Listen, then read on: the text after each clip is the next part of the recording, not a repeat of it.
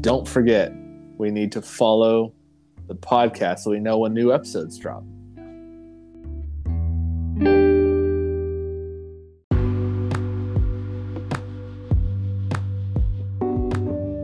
And now it's time for Leadership of the Leaf with Dice and Austin. Let's jump in with a cut and a light. Hey everyone, welcome. This is Leadership of the Leaf. I am Dice. And I am Austin. All right, Austin, I'm just curious, what are today's topics? Well, today we're going to discuss the different parts or the cigar anatomy, but different parts of the cigar. So we're going to go over all of that fun stuff, which there's a lot more to it than just, the head, the body, and the foot. And then after we do that, we're going to figure out what should you do if you made the wrong call, whether that's in a relationship, business, anything.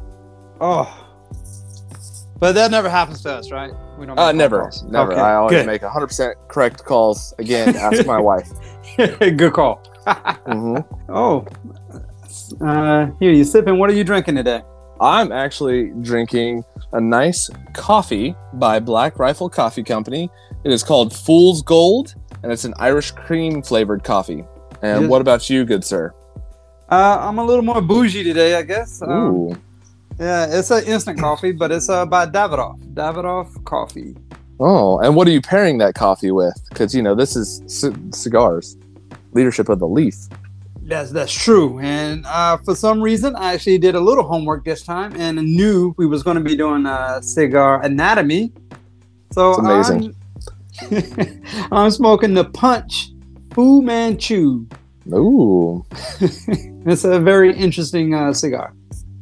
Yeah, it's got that Fu Manchu tucked under the band and under the cap a little bit. And it's actually a two-tone. It's a Habano. I'll learn how to say it in a minute. Habano wrapper. It's the same wrapper through and through. It's just a lighter shade of the Habano. Well, fair enough. I am puffing on an M by Macanudo coffee flavored. It's, as some of our listeners may understand and know, I am not a huge flavored cigar fan. However, this one is just pairs so well with this Fool's Gold. It's got a nice creamy kind of sweetness to it.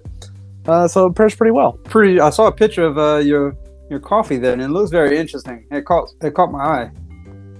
Yeah, it was a St. Patrick's Day special. I wonder if you could tell by the wrapper. If you've never seen it, it has a leprechaun on it. So. Oh man. Yeah, when I post to Instagram, I'll take a better look at it. And I might have to pick that up because I know that's a veteran-owned company. It is a veteran-owned company. Perfect. As we love to support our veterans. Well, let's dive in. Let's get into the cigar anatomy. What do you know of the cigar anatomy? Well, I know the basic concepts. I know the head is where the cap is, and that's the part I put in these beautiful lips of mine. Yes, that would be the head. Yeah, you agree. I got beautiful lips. Sure, why not? So you got the head where the cap resides, and then you have the body, which is the area between the head and the foot. And then you have the foot, which is the end of the cigar that you light. And obviously the foot can come in many different styles. There's closed, shaggy, open, unfinished. I think we've had a couple different closed foot cigars.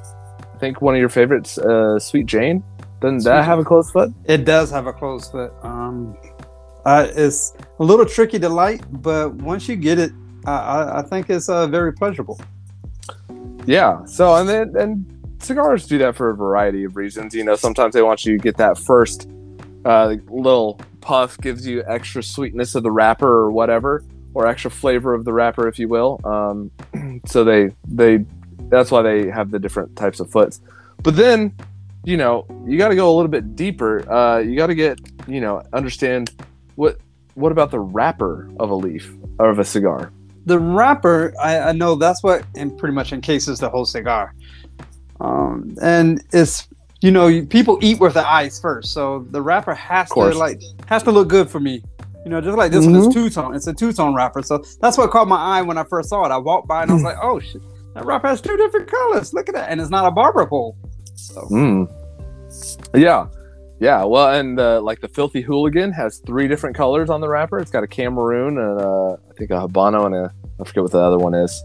But that has like 3 different colors. So that one catches a lot of people's eye when it comes out around St. Patty's Day. But yeah, so the wrappers are the first thing people notice, right? So they got to be smooth. They got to be pristine.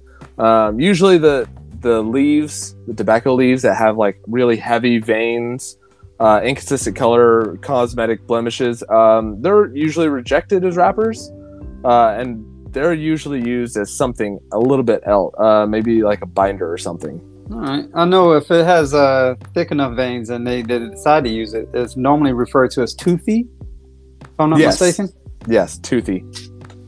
Which is, it's just interesting because all it's really doing is just, it looks like little teeth marks because I've crunched on it because that's why that's the veins. I can go back to the foot real quick. The shaggy foot. It was actually Punch. I think it was Egg Roll by Punch. Has a shaggy foot. I'm not a fan of shaggy foot. I, for some reason, can't like them as well as all the others. Have you had a shaggy foot? I think I have. I'm trying to remember which one it was. I want to say, was it a Leaf by Oscar? I don't remember. But I'm pretty sure I've had a shaggy foot, and yes, it does take a while because you have to. I feel like I end up almost burning the end of the cigar, to get it to light. Just want to throw that in before we got too far because I was just thinking about that shaggy foot, and I'm like, man, it's got like bits of tobacco kind of like sprouting everywhere. It really seems like an unfinished cut, and it just looks shredded. Yeah, you basically have to hold your lighter there a little bit extra time, make sure that's all lit. But you have what's an interesting cap, right? Which is at the head of the cigar. You know, the one that you put your mouth on. Don't put your mouth on the foot, people. Or do, I don't care. Yeah, I mean, if you want to, I guess. Usually the cap's the same leaf as the wrapper, but you can distinguish the cap. There's a faint line or a seam around the head of the cigar where the end tapers, which is where the end tapers is called the shoulder of a cigar. Oh. Yeah. Now there's different heads and different caps, right? So you can have a tapered head, a pyramid head, bellicoso, and then you have the caps. You know, you can have a single cap, a double cap, or a triple cap. Usually you'll see 3 lines, 2 lines, 1 line. Triple cap is usually common in Cuban style of rolling. And then you can have elaborate stuff like what Dice has. Yeah, this is Fu Manchu. It's supposed to be reminiscent of the old school Kung Fu flicks, of the old wise one with the long beard and white beard. The long wispy stuff. Oh, yeah. And that's exactly what it kind of resembles because they didn't put it at the top of the cap where you would cut it off. They put it on the side. And I must warn anyone that gets this cigar, do not pull the Fu Manchu off because it's on the side. If you was to pull it off, you would tear up the cap and the head. And it'll make for unpleasant smoke. Well, yeah, because the cap actually helps keep the wrapper intact as you smoke. I've had caps pop off because I've had single cap cigars, and when I've cut them, I either cut them too deep or I didn't use the right kind of cutter on them. You kind of want to do something like a punch, maybe a guillotine if you do a really shallow guillotine cut, but don't do like a deep V cut like I did because that cap will just pop right off. Yeah, I do know, talking to like cigar people in brick and mortars and lounges and stuff, the triple cap is commonly tried to say that the cigar is of higher quality. Is that true? I wouldn't necessarily say it's true. You could get a budget stick that's copying the Cuban style of rolling. You know, so I wouldn't put much weight behind that. But some people really believe that a triple cap means better quality. I mean, I could kind of see it as long as you're not like trying to get a fake or something, you know. The brands are usually indicative of everything. Now, unless you're going for like those Cohibas, and I'm not talking about the red dot Cohibas, I'm talking about the Cohibas that everybody fakes. You know, if you're trying to get one of those and you're trying to fake off of it, sure, that's one thing. But usually I could kind of see that Camachos usually have double cap. This M by Macanudo. Looking at it, I see 1, 2. Nope, there's 3. This is triple capped. Mine is actually single cap. Really? Yeah. I'm surprised by that. Usually they do it. I would have figured they would have done a double cap. I would have figured the same, but nope. There's only 1 line. All right. Well, there you go. But so just under that wrapper and that cap lies the binder, and it does exactly what it says. It binds the filler tobaccos together, keeps them from wrapping and falling apart, because the wrapper is usually, as we all know, delicate. That's why you get wrapper splits. Wrappers can unpeel from the binder. All of the horrible things that can happen to a wrapper happen. So that's why you have the binder underneath it. So the binder encases the filler. Yep. Pretty much it serves as just a holder of all the insides together. One big hug, big squeeze. Yep. Yeah. It maintains that cigar structure. Some of them actually, interestingly enough, are rolled with either 1 or 2 binders. So I don't know if I've smoked one with 2. I would think it would be a heavier smoke. Actually, which is kind of interesting, Punch Vintage is blended with a pair of Connecticut broadleaf binder leaves. Huh. Yeah. Speaking of Punch. Yeah. Good call, sir. I'm always here to help. But yeah, so that's the binder. Usually they're wrapper leaves that are not nice enough to be a wrapper, so they're a little bit veiny or whatever. And they usually just are there to kind of enhance the flavor of the cigar. So it's like the same leaf as the wrapper, but it's just they don't look as nice. So they put it underneath everything to kind of keep it all there. I've had a cigar with it unraveled on me, and all I had left was the binder. So I'm holding it in my hand, like trying to get the binder to stay together, and the cigar was just coming apart. Just the airflow was horrible, but I was like, I paid good money for this stick. I'm gonna smoke it. And it was just a complete mess. But yeah, the binder it definitely didn't have like that shine like the wrapper does, and it was just a complete mess. So yeah, I should have just called it a loss, to be honest with you. You definitely should have. But I mean, the binders there, I mean, sometimes they're not the same leaf as the wrapper. Sometimes they have, I've smoked a they have a Habano wrapper with a Ecuadorian binder and a Cameroon filler or something. I don't know. They blend all this stuff together. That's what makes these master blenders so amazing in my eyes, is because they can blend all these different subtle flavors together between the wrapper, the binder, and the fillers to make this wonderful, joyous smoke that we get in our hands.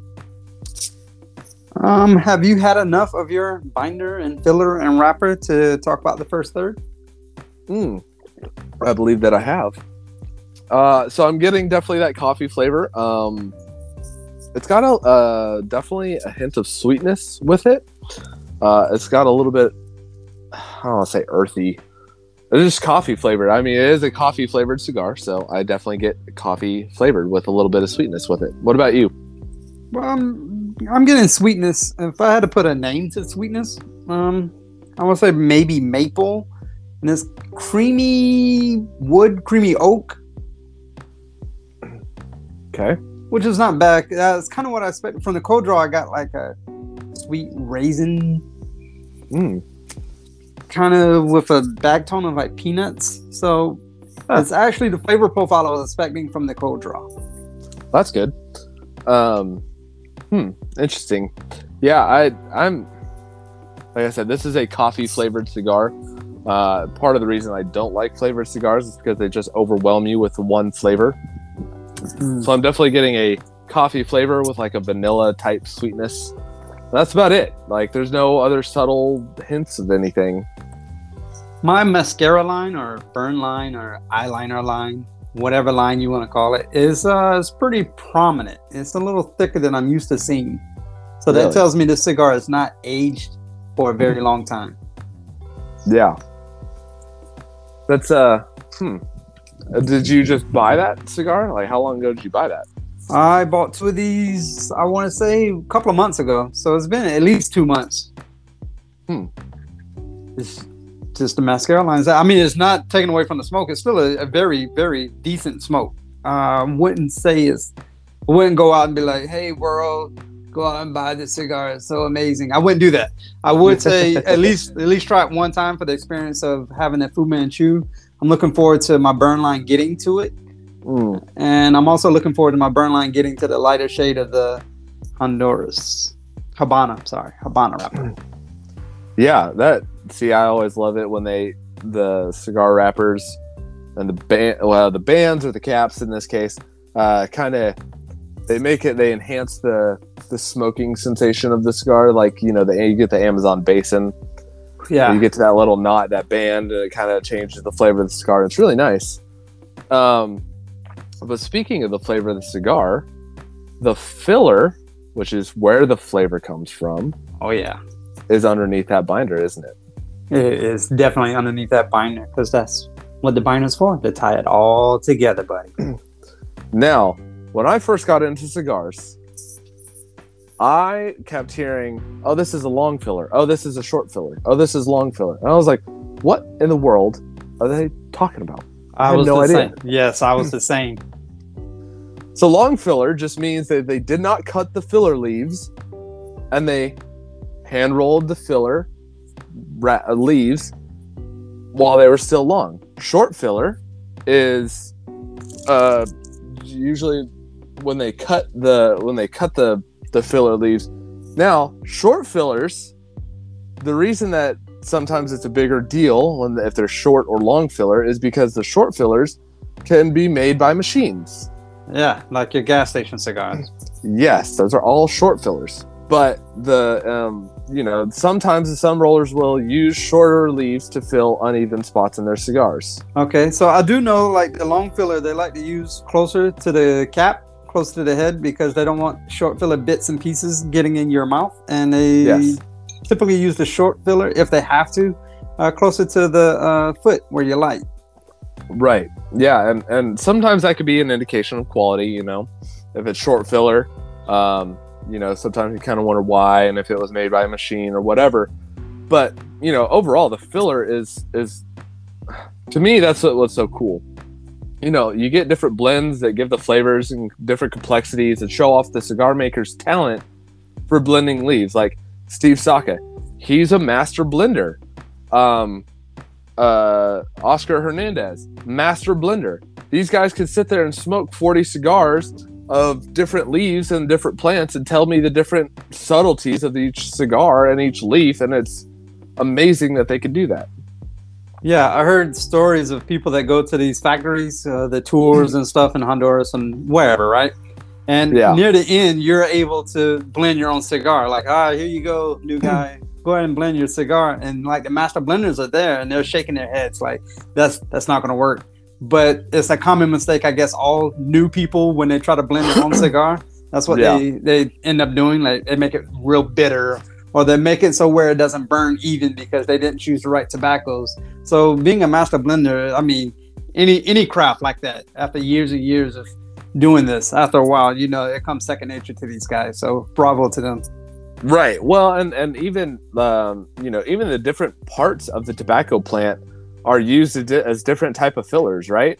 So like the top leaves, which is the top 40% of the tobacco plant, is called the Ligero, and then you have the next 50% is called the Seco, and then the last 9 or 10% is called the Volado, and then at the very, very bottom, there's called sand leaves. It's the Bote, it's the cleanup stuff. But the Volado on the bottom of the plant is they're more combustible, so they burn better. Now, in contrast that to the Ligero, which is the top 40%, those don't burn very well. So, and then the Seco is obviously the middle, so it burns kind of okay. So what these blenders have to do is they put the Volado, the bottom, the really combustible stuff on the outside, and then they build in with the Seco, and then they build in with the Ligero as a core on these fillers, because what ends up happening is that Volado kind of heats everything up and it helps that Ligero to burn. Now, there's different kinds of, I'm going very, very broad here. The Ligero has like a Medio Tiempo, a Corona, a Centro Gordo, and then the Seco has a bunch of other like subcategories to it. But so what they do is they got to build it that way, and that's why when you smoke too fast, you're and you get that pyramid shape at the end of your cigar. Yeah, I've got that. What you're doing is you're heating up that Volato, and that Ligero, that middle filler, can't keep up because it doesn't burn as well, but it has all the flavor. And so you're basically heating that Volato up and burning that down. That Ligero can't keep up, so it doesn't burn as well. But it does have all the flavor. And that's why some people have their ash. They kind of hold in that heat all the way through. Yeah, that's why you see a bunch of people, they don't ash unless they absolutely have to. Or it falls in her lap, and then your daughter laughs at you. Facts. Also facts. But yeah, so it's, it's just one of those things. Like, that's why these master blenders are so amazing to me, is because they take all these different leaves that have been dried and everything else, and they sit there and they go, okay, I got to start with the top leaf and run down the center, and then I got to start with the Secco, and I kind of build that around there, and then I got to start with the Volato, and I put that in there, and that way it'll burn everything. And then I put the binder around it and wrapper, and here you go. Here's a cigar. It's just amazing to me that they can do that. Yeah. Here's your cigar. I put my band on it. Boom. Yeah. Now, the bands. Bands to make her dance. Bands to make her dance. Okay. No, seriously. Yeah. Being a goof. So you were telling me a story before we got on here about where bands came from? Yeah, I want to say it was around the Queen Victoria time frame. Of course, cigars was around then. And she smoked cigars, but she didn't want the tobacco on her fingers. So they would put a silk band or some sort of cloth or something around it where she would hold it with her fingers because she didn't want the icky tobacco on her fingers. Yeah, so, all my research, I found that it evolved in the 1800s between that and then a way to identify Cuban cigars imported to Europe versus European cigars that they made there.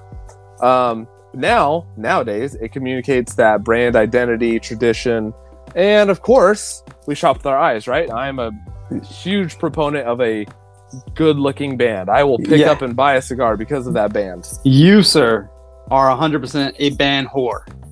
Yes. 100%. I'm not ashamed about it. There's nothing wrong with that. I, myself, if I see a band that's too elaborate, I kind of shy away. Like, why is that band so elaborate? Because it wants me to buy that cigar, right? It wants me to. But then you'll get it and say it's a good cigar, and then I end up buying it eventually. Yeah. That's how it works out. But you try a lot of the other cigars, the bands that I skip over, because they're not elaborate enough and don't look good. I have a huge issue with My Father bands. I don't think that they look good. I don't like My Father bands. I don't know why. Don't ask me. Like the My Father, I think it's the Judge. It has like a pinkish band with like some floral stuff, and I'm like, this is what you could come up with? This is the best you got? That's it, sir. I like My Father cigars. I look at the band and it makes me think of motherfucker. So yeah, listen, I like My Father cigars. Don't get me wrong. I just don't like their bands. But you go out to a Black Label Trading Company. Oh yeah, their bands are I don't want to say ornate, but they're very interesting and they're like kind of eye popping. And they're like, whoa, what's that? It's got a skull on that shit. Yeah, that definitely catches my eye too. And I'm like, oh, what, Killer Bee? Okay, I got that a try. Yeah. Blackwork Studio, like, hey, what about the Rorschach? I had a Rorschach the other day, and that band was something. But then you look at, because I'm a Davidoff fan, so you look at a Davidoff cigar band, and that's pretty simple. That's pretty straightforward. I think Davidoff does not do their bands. Yeah, so I think Davidoff, they ride on their name more than their band, right? The Davidoff is to me, the premier cigar company. Everybody knows Davidoff. So they don't have to sit there and make these flashy, catchy bands because they're riding on their name. So they're to me, theirs is just a classy kind of, yes, this is who we are. Yes, you can smoke us, and we're happy to have you. But that's about it. Like they don't have to sit there and make a huge deal on their bands because they just don't have to. That makes sense. Like Tesla. Tesla doesn't have any car commercials out there. Have you ever seen a car commercial for Tesla? Nope. Everybody else does their marketing for them. Yeah, 100%. Drive around like, what's that? It's a Tesla. Yeah, exactly. So I don't know. I mean, bands are really cool. They're interesting to look at for sure. But yeah, I don't think Davidoffs especially have to do a whole lot. Kind of, I don't know. I feel like Romeo y Julieta is kind of phoning it in these days. I haven't seen a whole bunch of stuff from them. They are like the classic cigar. Like they're what your grandfather smoked. So I've smoked a few Romeo and Juliets. I really do like them. Yeah, me too. But I wouldn't go and be like, this is a premium brand. I would say it's just a really great cigar. Yeah. I would probably agree with that. I would definitely agree with that. Like I said, that's why I have a problem with My Father's cigars. It's because I just don't feel like they're trying very hard. I think they're trying to ride on their name, but I don't know. To me, their cigars are nothing to, I don't know. I don't think they're oh my God, they're amazing. I believe the word we look for, iconic. Like Romeo and Juliet is iconic. Even though I don't think it's like super premium, it's still an iconic cigar. Just like Cohiba. Everybody knows what a Cohiba. Like you say Cohiba, like, oh yeah, I smoke Cubans all the time. Yeah, yeah. Just an icon, a cigar icon. Right, exactly. Macanudo, that's another one. Yep. Iconic. Yeah, 100%. Macanudos are yeah, I would say somewhat iconic. There's like 3 cigar brands that if I was to say, I call it the grandma test or your mom's test. If I was to say the names of 3 certain cigars, my mom would be like, oh yeah, those are cigars. But if I was to say my father's cigar or my father, not with the cigar on it, she wouldn't know what I was talking about. Yeah, exactly. So I don't know. But are you to your second, third now? Almost to your band? I am almost to the Fu Manchu. I would say I'm in my second, third. It's right above the beard line, I guess you would call it. So I'm still getting. I mean, there's no big transitions in the cigar by all means. I'm still getting like a creamy yolk. I can still get hints of like maybe a peanut in it. I mean, there's no thrills about this so far. Still a good cigar. Yeah. It's not changing. It's no transition. Interesting. Do you think once you hit that Fu Manchu, it'll transition? I am hoping. I can't say because it's the first time smoking it. Right. Yeah. Of course. That's why I'm asking if you think. I'm hoping that it reminds me of the Amazon basin. When I got to that band, it was good. It was great. It added cinnamon to it. It actually enhanced a lot. Okay. How about yours? Okay. Still that coffee and sweetness. I'm now like getting more of a coffee flavor versus the sweetness as the sweetness goes away. So it's good, but again, these flavored cigars, they just don't have a whole lot of depth to me, if that makes sense. Yeah, that makes sense. We will take a quick break, and we'll be right back with our leadership topic of what to do if you've made the wrong call. Oh yeah. Which we only can talk about a little bit. Of course, just a little bit. We don't have a whole lot of experience with this. All right, when we come.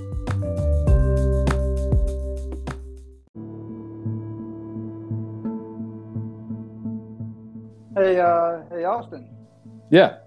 Hey, I know you was doing this leadership of the Leaf podcast, and you were smoking on some cigars. Absolutely. I'm curious, how would I know what cigars you're smoking? Oh, that is a phenomenal question. At the beginning of the episodes, we always talk about what cigars we are smoking. But if you want to see a picture of what the band looks like, because maybe you can't find it or we didn't explain it good enough, you can always go to our Instagram or our website, and we'll post pictures of what we're smoking and usually what we're drinking with every episode.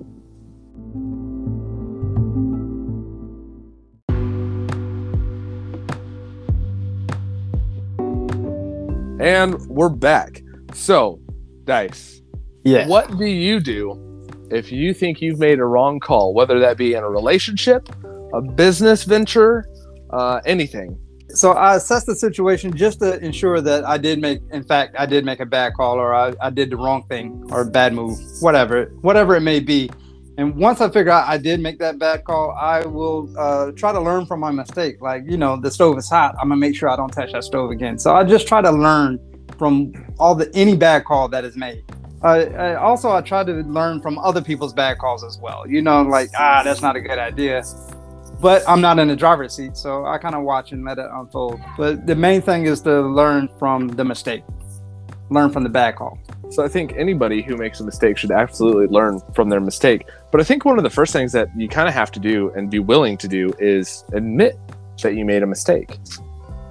Yeah, that anybody that's dealt with AA or any kind of one of those, you got to, Dyson, I am an alcoholic. Like, they admit that they have a problem. They admit the mistake. Yeah.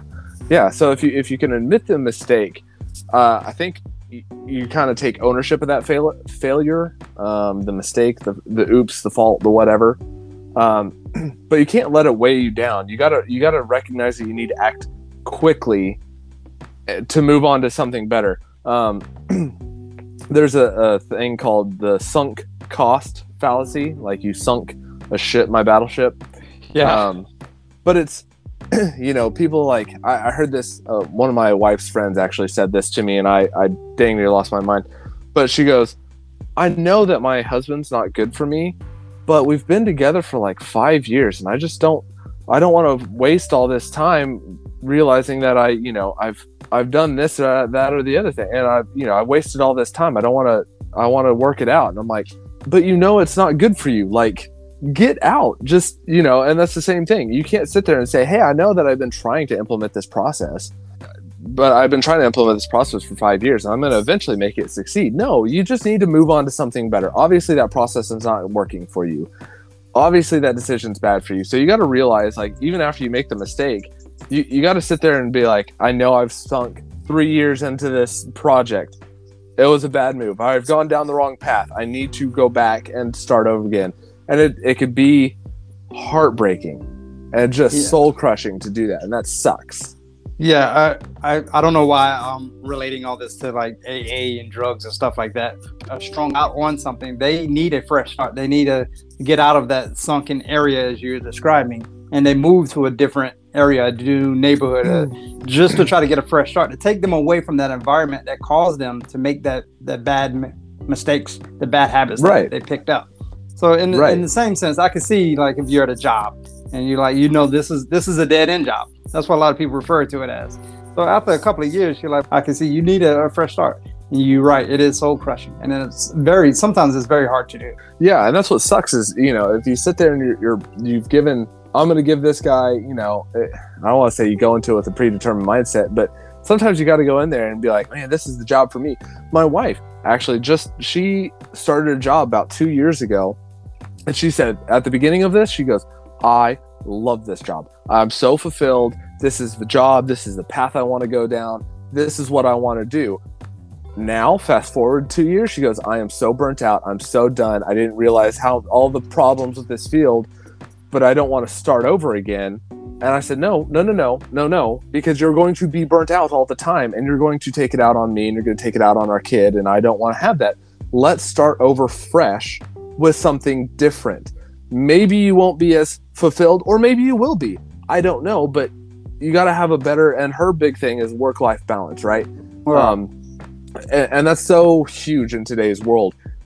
And I said, you got to find a job. Maybe you won't be as fulfilled as working with, kids the way you are right now, but maybe you can go find a job with a better work-life balance, and you can interact with your kid on a better level, so you'll be more fulfilled in that sense. And she just, well, I don't want to start over again. You're not starting over. You have experience. It's in a different field, but you still have some sort of experience that you can bring over and say, hey, I can at least thrive in a fast-paced environment and a flexible type environment. Here's what I used to do. See, I can do that. Your scenario, which fits a lot of people's scenarios, probably even my own to a fault, is the scary word of comfortable. Mm-hmm.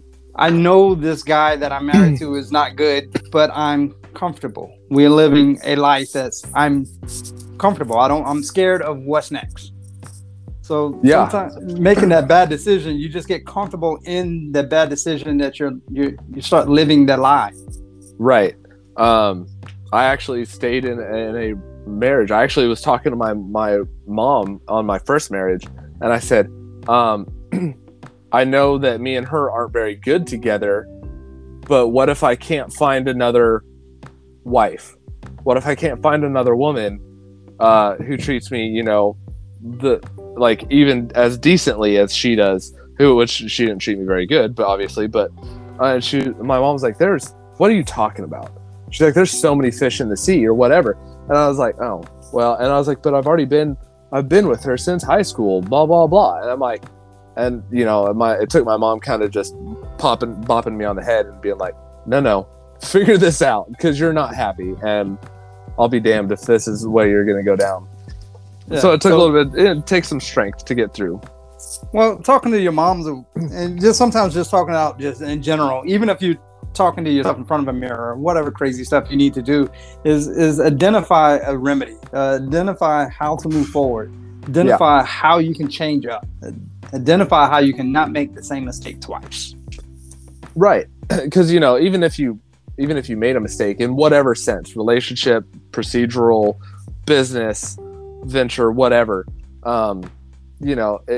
you sometimes can sit there and go, hey, could I have seen this earlier? Could I have made this decision quicker? Yes. Okay, what's my remedy? All right, here's my remedy. It's to get out of this situation and do this. I forget who said it. It was one of the business leaders, like Bill Gates or Elon or somebody. I don't remember who it was. I want to say it was like CEO of HP. But they said you got to be comfortable. You got to be comfortable making decisions with about 70% of the required information, and then be flexible enough to change course when you find out that you made a wrong decision. Like football, when the quarterback calls the audible. Yeah. He sees the defense set up, and he's like, well, this play isn't going to work, so I'm going to switch up. I'm going to flip the script, and then he calls the audible right there on the field. Right. So it's almost in the same boat, but I mean more realistic. And the big thing is once you identify that, kind of extract that lesson, identify where you went wrong. Hey, where did I go wrong in my thinking process? Where did I go wrong in my decision-making process? Depending on what your status or relationship or business, whatever your wrong mistake is in, sometimes for me, I know not everyone follows the same examples I do, but for me, I kind of jot things down. I'll write things down.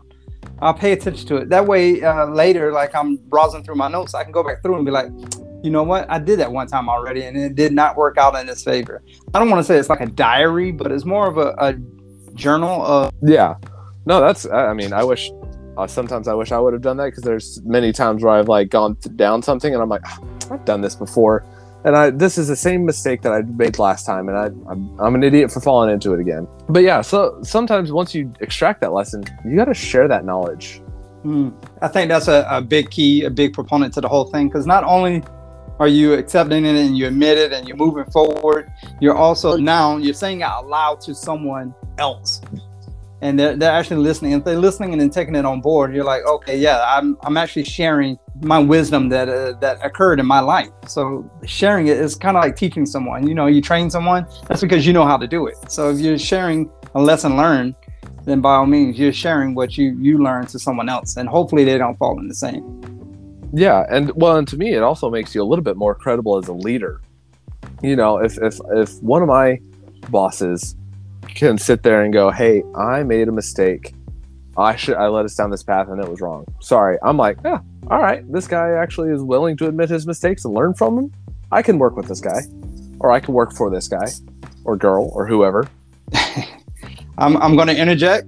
I have made it to the Fu Manchu, and I have to say it is throwing out hints of nutmeg.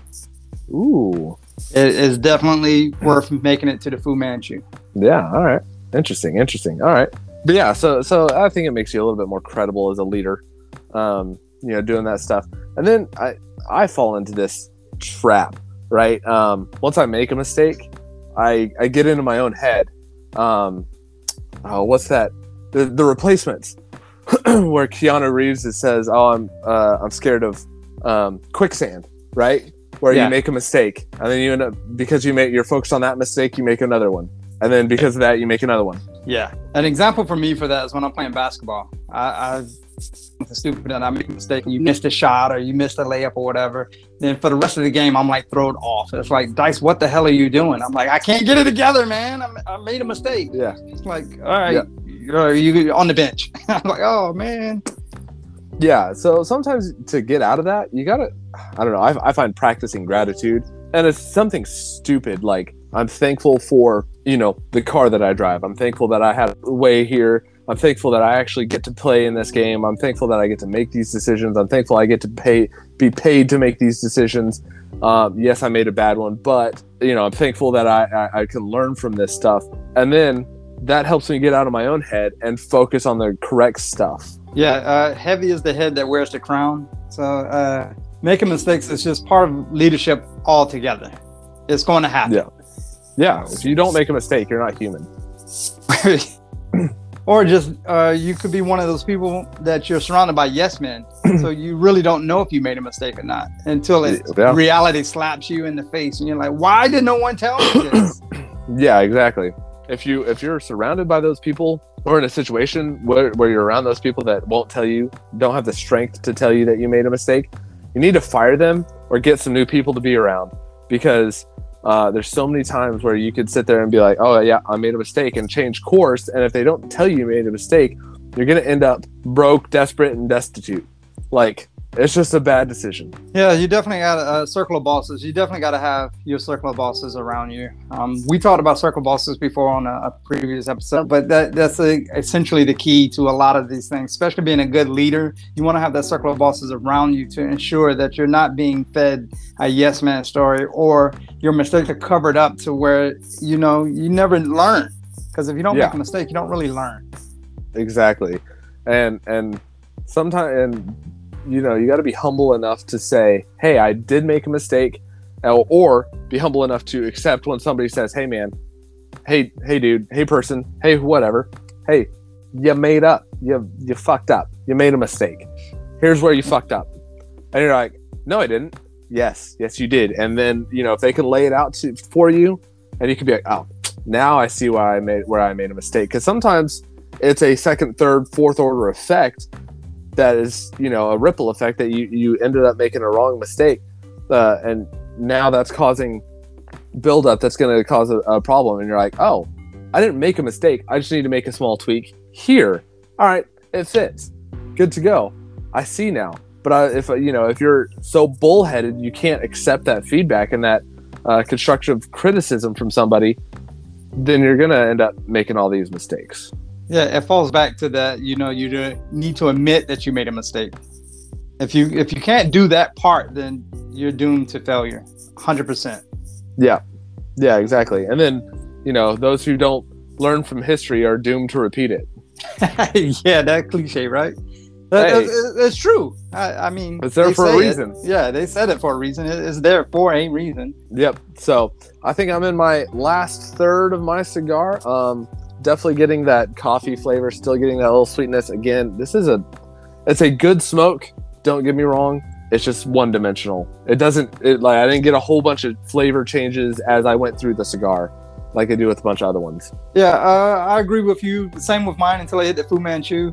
It's a great. I want to almost call this a budget stick. It was. I want to say it's around $7.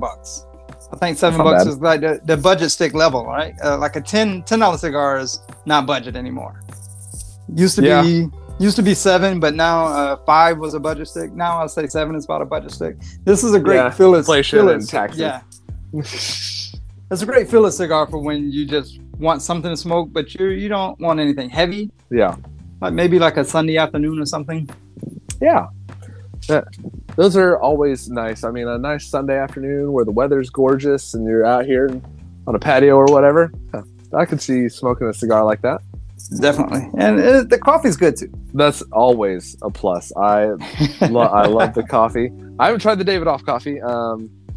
Maybe I'll have to get me some. I'm a Black Rifle coffee person. I drink my coffee black, so I've become a coffee snob, as my dad would say, because he drinks Folgers.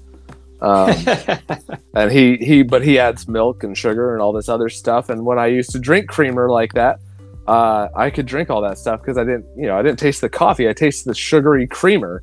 Yeah. Now I have to drink my coffee black with whatever flavor notes it comes with, and Folgers does not do it anymore. Yeah, I think I started drinking my coffee black. I don't want to show my age. I want to say about 20 years ago. And that was, half your life ago? Yeah. Yeah. Way to call my age out there, buddy. Over half your life? But I enjoy it. David R. Coffee I got from it's a specialty shop here in Vegas. So I think you can find it on Amazon. Well, maybe I'll have to buy it sometime. So Did you say ouch? Yeah, I kicked my table.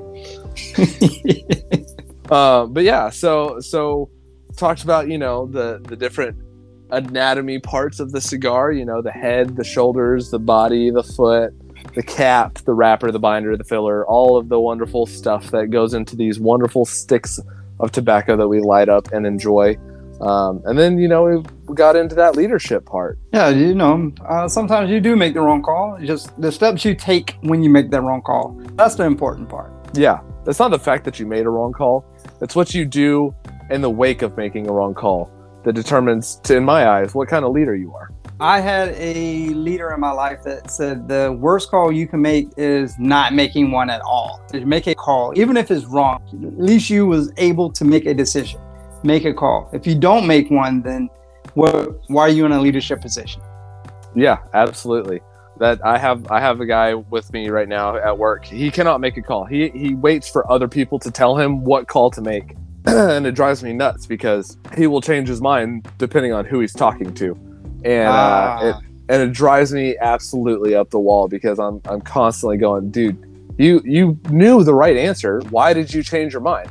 Well, because so-and-so said X, Y, or Z. And I'm like, no. This is not a thing. Like, you need to reevaluate what you're talking about. Yeah, he's taking democratic leadership to a whole different level. It's bad. So, yeah, I don't think he'll be in that position much longer because he's not meant for it, but that's okay. Not everybody's strengths are where they're at right now. Well, some people are not, I hate to say this, but some people are not fit to be a leader. Some people are fit to be that follower, a strong follower, or a good secondhand man. Some people are fit for that. And that's okay. Not everyone is going to be an amazing leader. Because if that was the case, we would have umpteen million different leaders in the world today. Whereas, really, if you sit down and think about it, there's not that many leaders you would say, hey, I'll follow that guy off a cliff, Yeah, exactly. And that's a good thing. I mean, everybody is bred different. We can't all be, the guy that everybody goes to, that general that everybody goes to.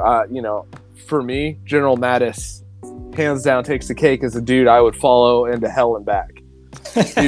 He's just that kind of guy. Like, he inspires people.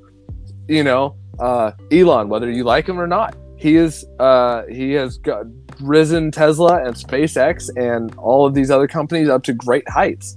After people was telling him he can't do it. Yeah, and so I would say that guy is a good leader. I finished my book on Grant, actually. All right. It was a phenomenal book. But he even said at Lincoln's funeral, right? He actually, for Grant, if anybody knows anything about President Grant or General Grant at that time, he never showed emotion. He was very calm, cool-headed, level-headed the entire time. You wouldn't even know that he was stressed unless you measured how many cigars he was smoking. That's how people described him. They're like, oh, General Grant's working as usual. The only reason I can tell he's a little bit perturbed is because he's upped his normal cigars from 4 a day to 7 a day. That's how they could tell that he was stressed. Other than that, like, even when he won and got General Lee to surrender, he was very cordial. He was just not the kind of guy, but he at Lincoln's funeral showed emotion and broke down and cried and said Abraham Lincoln was one of the greatest leaders he's ever seen in his lifetime. Smoking cigars just to meditate. Yep. So very interesting. It was a great book. If you guys want to read it, it was Grant Takes Command. It was a phenomenal book. I definitely learned a lot. But yeah, until next time, I'm Austin. And this is Dice. And we will catch you guys later. All right. Thank you for listening to Leadership of the Leaf. The comments and opinions expressed by the host and guests does not reflect the opinions of those that broadcast this show, nor does it reflect any of our affiliates.